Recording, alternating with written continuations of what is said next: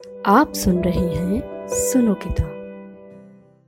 तो आज की लोक कथा का नाम है दो गप्पी। एक छोटे से शहर में दो गप्पी रहते थे, दूर की हाँकने वाले, अपने को सबसे बड़ा बताने वाले। एक दिन दोनों में ठन गई, देखें कौन बड़ा गप्पी है।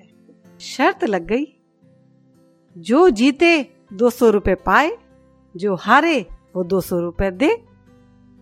बात शुरू हुई, गप्पें लगने लगी। पहला बोला, मेरे बाप के पास इतना बड़ा मकान था कि कुछ पूछो मत। बरसों घूमो, दिन रात घूमो, पर उसके ओर छोर का पता ही ना चले। दूसरे ने कहा, सच है भाई, वह मकान सचमुच कितना बड़ा रहा होगा। उसे मालूम था कि पहला गप्पी एकदम झूठ बोल रहा है, लेकिन शर्त यही थी कि कोई किसी को ये नहीं कहेगा कि यह झूठ है, नहीं तो शर्त हार जाएगा। इसलिए उसे सच है भाई यही कहना पड़ेगा। पहला गप्पी फिर बोला, उस बड़े मकान में घूमना बहादुरों का काम था। मेरे बाप ने उस मकान को ऐसे बनवाया था जैसे चीन की दीवार हो। बाप भी मेरे बस दूसरे भीमसेन ही थे, इतने तगड़े कि बस। हाँ, दूसरा गप्पी बोला, भाई तेरे बाप के पास इतना लंबा बांस था। दूसरा गप्पी बोला, भाई मेरे बाप के पास इतना लंबा बांस था कि कुछ पूछो मत। इतना लंबा कि तुम्हारे बाप के मकान के एक सिरे से डालो तो उस सिरे से निकल जाए और फिर भी बचा रहे। उस बांस से यदि आसमान को छू दो तो बस छेद हो जाए और आसमान में झरझर बारिश होने लगे, पानी की धार लग जाए। पहले गप्पी ने कहा, ठीक है भाई, ठीक है। अब मेरी सुनो। मेरे बाप उस मकान से निकले तो उन्हें मिल गई एक घोड़ी। घोड़ी क्या थी? हिरण बछेड़ा थी। हवा से बातें करती थी, उड़ी सो उड़ी, कहो तो दुनिया का चक्कर लगाए।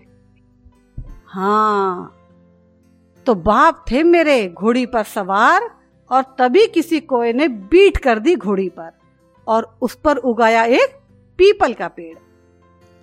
मेरे बाप तो आखिर मेरे बाप थे, अकल में भला कोई उनकी बराबरी कर सकता था? उन्होंने झट पीपल के पेड़ पर मिट्टी डाली और खेत तैयार हो गया, और उस खेत में उन्होंने ज्वार बो दी। अब बिना पानी के ज्वार बढ़े तो कैसे बढ़े? पानी बरस नहीं रहा था, लोग परेशान थे, फसलें बर्बाद हो रही थी। बस समझो कि अकाल ही पड़ गया था, अकाल। तभी मेरे बाप को एक लंबा बांस याद आया, जिससे तुम्हारे बाप आसमान में छेद करके पानी बरसाते थे। बस घोड़ी पर सवार मेरे बाप तुम्हारे बाप के घर पहुंच गए और उन्हें पानी बरसाने के लिए मना लिया। फिर कहना क्या था, जहां जहां तुम्हारा बाप आसमान में छेद कर पानी बरसाते, वहां वहां मेरे बाप घोड़ी ले जाते, और जहां जहां घोड़ी जाती वहां वहां पीपल, और जहां जहां पीपल वहां वहां ज्वार का खेत। भाई मेरे कुछ पूछो नहीं, ऐसे ज्वार हुई जैसे मोती, सफेद झक और मोटे दाने। ज्वार क्या थी? अमृत था, अमृत। अब जो तुम्हारे बाप ने देखी वैसा अजूबा ज्वार तो मचल गए और 500 रुपए की ज्वार लेकर ही रहे। मेरे बाप ने पैसे मांगे तो बोले कि अभी तो मेरे पास नहीं है, उधार दे दो। मेरे बाप बड़े दरिया दिल तो थे ही, उन्होंने ज्वार उधार दे दी। और भाई क्या कहें, तुम्हारे बाप भी बड़े ईमानदार थे। उन्होंने कहा कि अगर मैं ये कर्ज ना उतार सकूं तो मेरे बेटे से ले लेना। मेरा बेटा बहुत अच्छा है और अच्छे बेटे अपने बाप का कर्ज जरूर अदा करते हैं। दूसरे गप्पी ने यह सुना तो उसकी बोलती बंद हो गई। न तो वह सच है भाई कह सकता था, नहीं वो झूठ है कह सकता था। सच कहता तो 500 रुपए का कर्ज चुकाना पड़ता, और झूठ कहता तो शर्त के 200 रुपए देने पड़ते। मतलब यह कि इधर कुआ उधर खाई। उसने सोचा कुएं से तो खाई भली।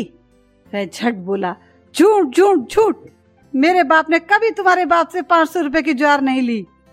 उसका इतना कहना था कि पहला गप्पी बोला, मैं जीत गया, लाओ 200 रुपए दो। दूसरे गप्पी ने 200 रुपए देकर अपनी जान छुड़ाई। यह एक लोक कथा है और इसके चित्र बोस की जैन ने बनाए और इस कहानी को आज आवाज दी है अनुपमा ने। यह कहानी चकमक पत्रिका में छपी थी। तो एकलव्य का, बोस की जैन का और अनुपमा का बहुत बहुत आभार। सुनो किताब से सुनने के लिए आपका धन्यवाद।